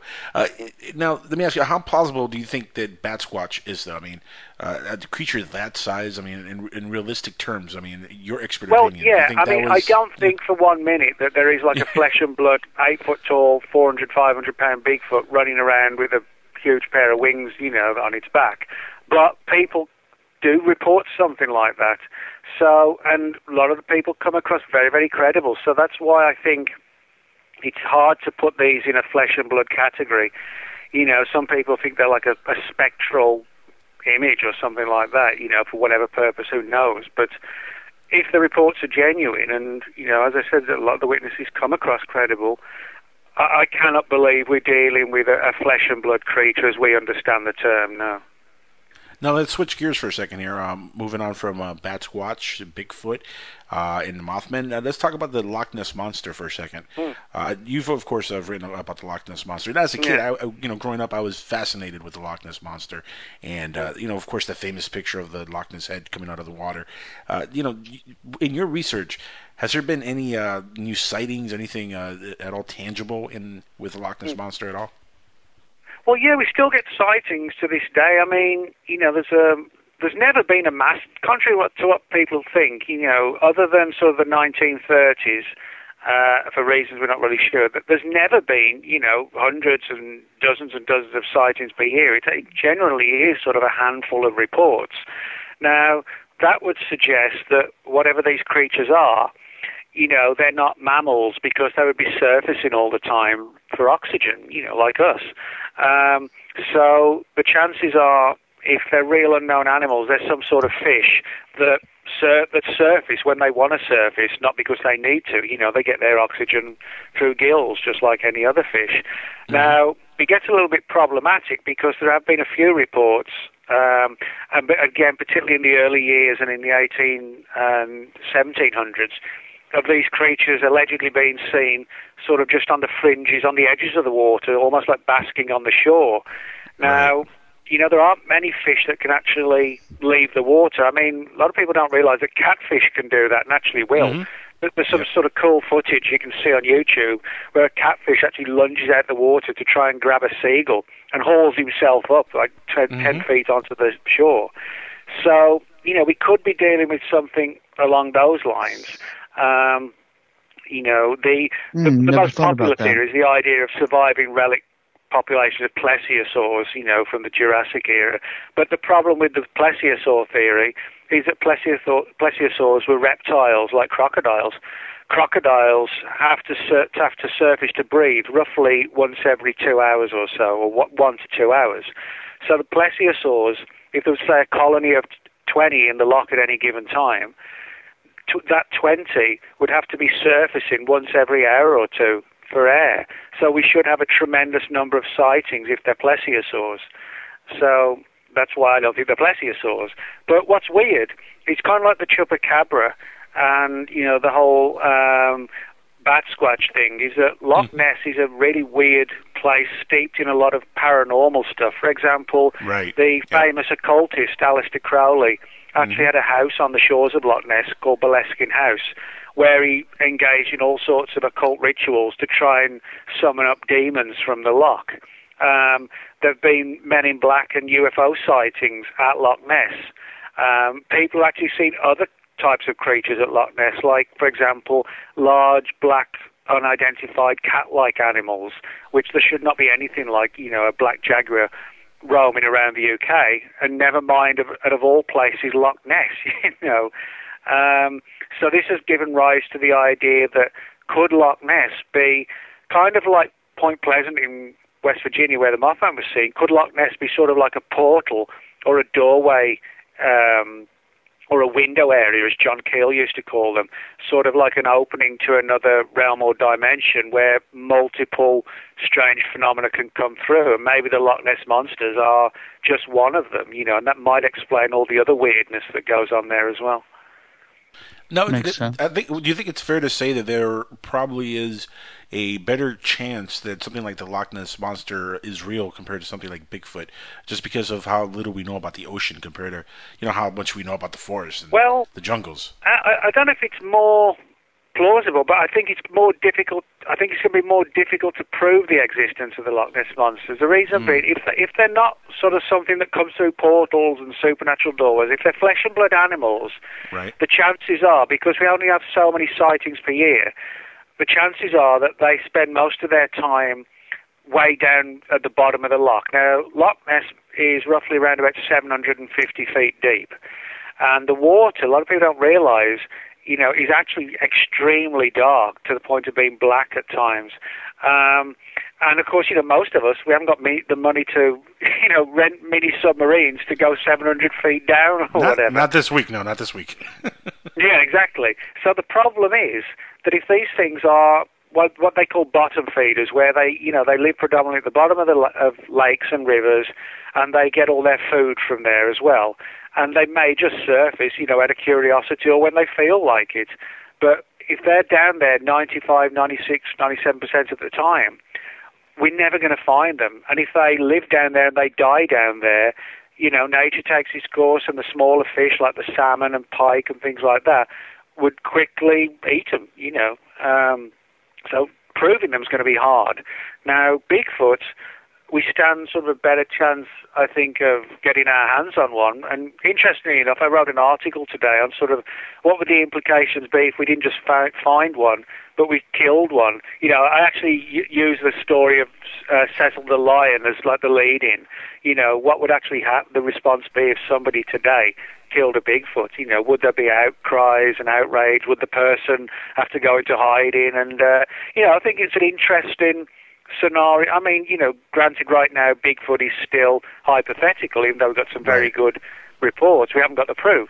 But, it would be fascinating to see what the response would be if, a similar situation happened where somebody hunted it down and killed it, I'd be ecstatic, personally, Nick. And let me tell you, and I've even thought about putting a Kickstarter account together to raise money to pay somebody to do something like this if they actually encounter a Bigfoot. Because this would prove it. This would be the proof we need. Is there like $1 million bounty someone put up already for catching Bigfoot or killing Bigfoot? Well, the thing is, one of the arguments against it is that many hunters claim to have actually had a Bigfoot in their sights, and they chose not to shoot it because they said it had like an eerily, almost human look on its face, like a semi-human appearance. And they actually wondered if what they were seeing was not some sort of unknown type of ape, but actually a primitive human. And then that, of course, would get into all the legalities. If you shot and killed a Bigfoot and a study of its DNA proved that it was some form of human, would you then be charged with murder? Now, I'm pretty sure the first person to shoot and kill one would not be charged with murder because you could never know until, we got the body. But if it was shown to be some sort of human, I have no doubt that the second person who shot and killed one would be, would be charged with murder. Yeah, but at this point we would end the debate of Bigfoot being real or not, so at least the debate will be over, so. Well, the debate would be over, yeah, but again, it's like so many of these things. If Bigfoot's a flesh and blood animal, the number of them, I think, is limited. And again, it's like with Loch Ness. I mean, how many people have the time? People think that people like me, we're sort of running around 24/7, Pacific Northwest woods for months. But that's just not, it's not practical. You cannot do that. So most people, even in the field, don't spend months at a time, 25 miles deep into the woods of the Pacific Northwest. You've got to earn a living and pay the electric bill or whatever. And that's why I think we haven't proved it. Not because we don't have, the ability to. It's just the logistics of everyday life that make it kind of difficult to apply the time that needs to be applied. I think if Bigfoot is one day killed, I think it'll be like a random event, like getting hit by a car or somebody stumbles on a dead one in the woods. I'm surprised that hasn't happened. That hasn't happened yet. Yeah, I'm surprised. Look, I'm surprised that has not happened yet. Look, if aliens could crash at Roswell, how come a semi-truck has not run over a Bigfoot yet? I mean, I'm surprised. Well, that's really easy. Here's the answer to that. Roswell was flat farmland. No mountains, no trees. You could see for miles straight. There are woods and there are cliffs and all sorts of I understand that, but in a road, apparently you did in it between some ago. Woods, maybe they're walking around to get the other side of the woods, and they're going through the road, and maybe boom, semi truck just hits them. I'm surprised that hasn't. Well, happened. I mean, I'm surprised no trail cams really caught something by now. That too. Well, you see, the thing is, what's interesting about what you just said, Bigfoot doesn't get hit by trucks. Trail cameras never pick it up, or if they are, it's never really convincing. And this has given rise to the fact that, there are even reports of Bigfoot sort of vanishing in a flash of light or fading away or being seen at the same time as UFOs.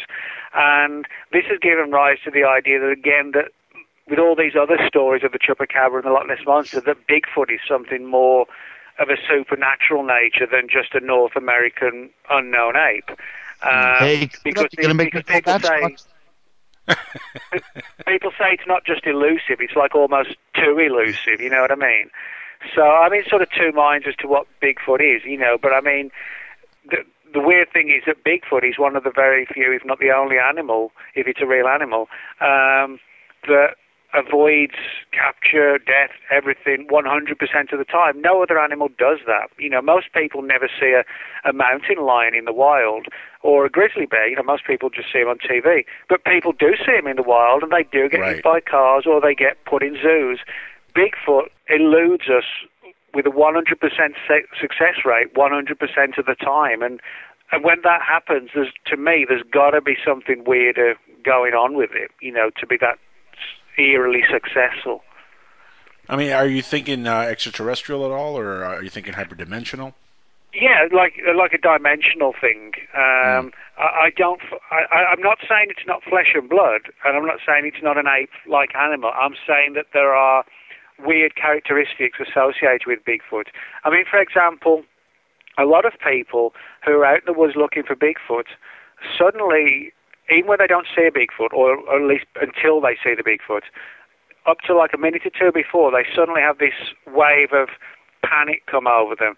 The heart starts to race, they can't breathe properly, they're hyperventilating, and they just want to get out of the area. Now, what's interesting is that this actually ties in with a phenomenon called infrasound. Now, infrasound is a form of a low-frequency sound that certain animals use to communicate with each other, like elephants and giraffes and whales.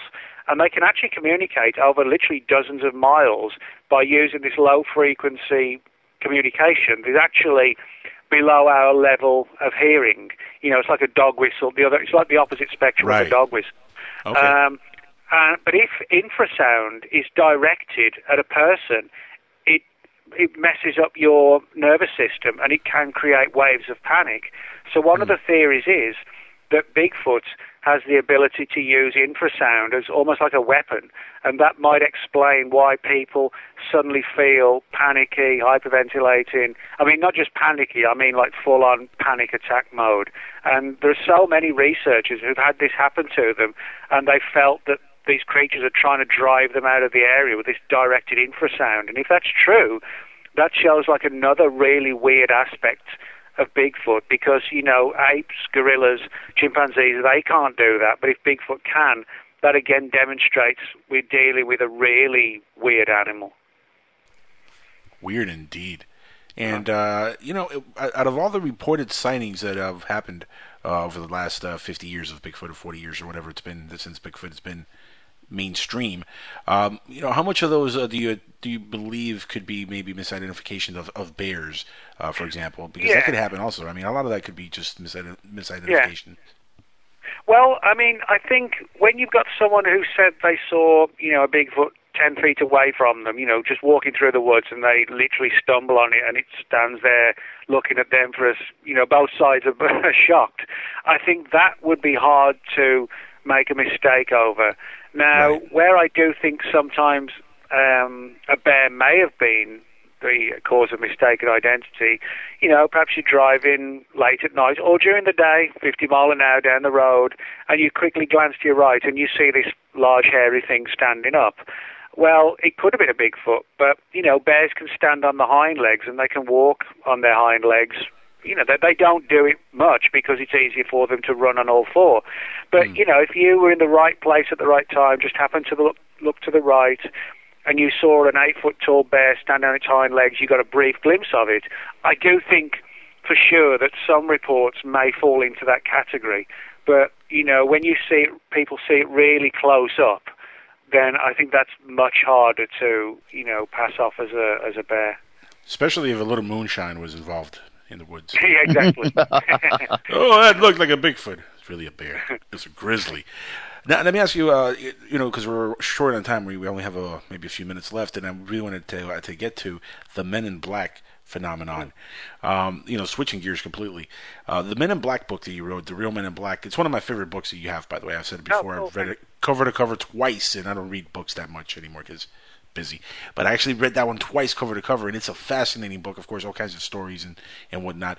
Of your expert opinion, after writing that book, what's your take on the Men in Black phenomenon? Do you think it's alien in nature? Do you think it's terrestrial completely in some secret government agency that's doing this stuff? No, I don't think it's anything to do with the government at all. I mean, that imagery really is born out of the Tommy Lee Jones and Will Smith movies. But if you look at most of the reports of the Men in Black, they're described as like skinny guys about 5 feet tall with literally white skin, white. They have these bulging eyes that they hide behind wraparound sunglasses. They only usually surface at night. They almost come across as like real-life vampires or something like that. And a lot of people don't realize that people who've seen or encountered the Men in Black, it doesn't just happen in UFO cases. People who've been dabbling with Ouija boards have been visited by the Men in Black, and people trying to understand the secrets of alchemy. They've had visitations. So I'm more inclined to think that the Men in Black mystery is like an occult. I really do. I think it's like a supernatural phenomenon. I don't think it's anything to do with like the FBI, the CIA, the NSA, or anybody. There are some really, really creepy stories of, the Men in Black turning up at people's houses, and it's almost like hypnotizing them to allow them to gain access to the house. And then the people feel like these MIB are draining them of like energy, almost like draining them of their life force, as if they're some sort of like a psychic vampire, so to speak. So the real reports are actually completely different to the pop culture image. And coincidentally, I've got a third book on the Men in Black actually coming out next month. It's full of all new stories and witness cases never before seen, and that have all sort of come to me since the publication of the last one, The Real Men in Black. I'm going to have to put that one on my list to read twice and have you back on and talk about that. I'm always fascinated with the whole Men in Black phenomenon, especially when, some of the reports are in nature hostile, would you say? I mean, most of these have been very, very hostile in nature, the Men in Black reports. Oh, yeah. I don't know of any case apart from one where it hasn't been hostile or menacing or just totally negative. But as I said, the popular culture image has really taken over in the public's mind what the MIB look like. I mean, if you read back, for example, John Keel's book, The Mothman Prophecies, when people were seeing Mothman in Point Pleasant, West Virginia in the 60s, a lot of those witnesses to Mothman got visits from the Men in Black. And, the visits would be typically late at night, 11 o'clock. There'd be this slow banging on the door, and the people were already almost in like a hypnotic state where they felt compelled that they had to open the door and invite these things in. And these little 3 5 foot tall white guys, would shuffle into the room. Just like the most bizarre, weird things you can imagine. And the people reported how when the Men in Black appeared, like violent poltergeist activity would break out in the house, like things being thrown across the room or moving. And, they're just really kind of strange. They're actually they sound far more out of something like a horror movie than they do, the X-Files. It's more sort of H.P. Lovecraft type stuff, really. It's funny because I was listening to Art Bell's show last night, Midnight in the Desert, and as I'm listening, he's talking about an experience he had with shadow people, and that's a topic. Yeah, that's a topic that it's been on for a long time. Actually, the first time I heard of shadow people was with Art Bell, and it's a fascinating topic. He actually had his first sighting of a shadow person. And for a long time, I especially after reading your book and seeing a lot of stuff out there of the Men in Black, it kind of, to me, it almost made sense to connect the two, that maybe the shadow people are the Men in Black. And this is how you see them slightly if they're not really meant for you to see. You know what I mean? Maybe you just catch a glimpse, and that's them in the shadows. I would say, it's good that you bring that up, because I actually agree with you. I mean, for example, the shadow people are clearly paranormal. And what's interesting, there's one sort of like a splinter group that people see of the shadow people that's become known as the Hat Man. And again, it's like a shadowy humanoid figure, totally black, like a shadow, but it has this like old-style fedora hat on. Now, that is very close to what a lot of people reported in the Men in Black cases, that they seem not necessarily always fully formed, they're more spectral-based. And so I think all these things, like the Men in Black, the Hat Man, the Shadow People, I think they're all aspects of one phenomenon. And I also put in that category the so-called black-eyed children. Yes. The reason being, there's a lot of interesting parallels. You know, the Men in Black dress in black, and they wear fedoras, and they knock on doors late at night and try and get in the house. Well, that's what the black-eyed children do. You know, they dress in black, but instead of black fedoras, they wear black hoodies. Right. And in most of the cases, they try and force their way into people's homes or cars by saying, you know, can you lend us some money, or can we use the phone to phone our parents? And people just don't let them in, obviously, because, you know, they're hell would never let them in. Black Are you eyes. kidding? You know, they look creepy. You wouldn't let them in. But I think all these phenomena, I mean, we also get a lot of reports of women in black, which actually isn't they're not as exciting as the title suggests, but they're it kind of sexy. Like, it does, but they're actually like creepy and weird and very pale and odd looking as well, just like the Men in Black. I'm actually about 2/3 of the way through a book just on the Women in Black cases. Another one I got to read, and then we have to have Beck on and talk about. But they're just the same. They try and force their way in the house, and they often pose as like child protection people. You know, they try and use that as an excuse for getting into the house, or they claim to be census takers. And then when they get in the house, they start asking all sorts of weird questions, you know, about strange dreams or missing time. And when, you know, the people think, well, you know, what's this got to do with a census? And they ask to see their ID again, or they didn't even think to ask for it in the first time. You know, then the Women in Black make a hasty retreat and leave. So all of these, you know, whether it's the Men in Black, the Women in Black, the Black-Eyed Children, the Hat Man, the Shadow People, I think it's all different elements of one thing, some sort of supernatural thing, but for whatever reason gets its grips into us, and for whatever reason tries to find its way into our homes for, you know, what the reason, I don't know. And in your books, my friend, Nick, you're awesome. Thank you so much for being on here with us. We're all out of time. But before we go, I want you to give out your web addresses to everybody so they can go and follow you, buy your books. Go for it. Okay. Well, just type in Nick Redfern, World of Whatever, and that's the name of my blog. You'll find that. Or you can reach me at Twitter, or just look me up on Facebook as well. And books are all available, Barnes & Noble, off the shelves, or online at Amazon.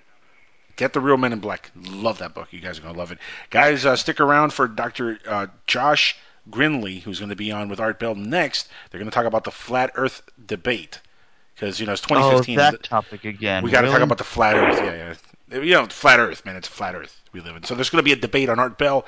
That's going to be so awesome. Stick around for that next on Dark Matter Digital Network.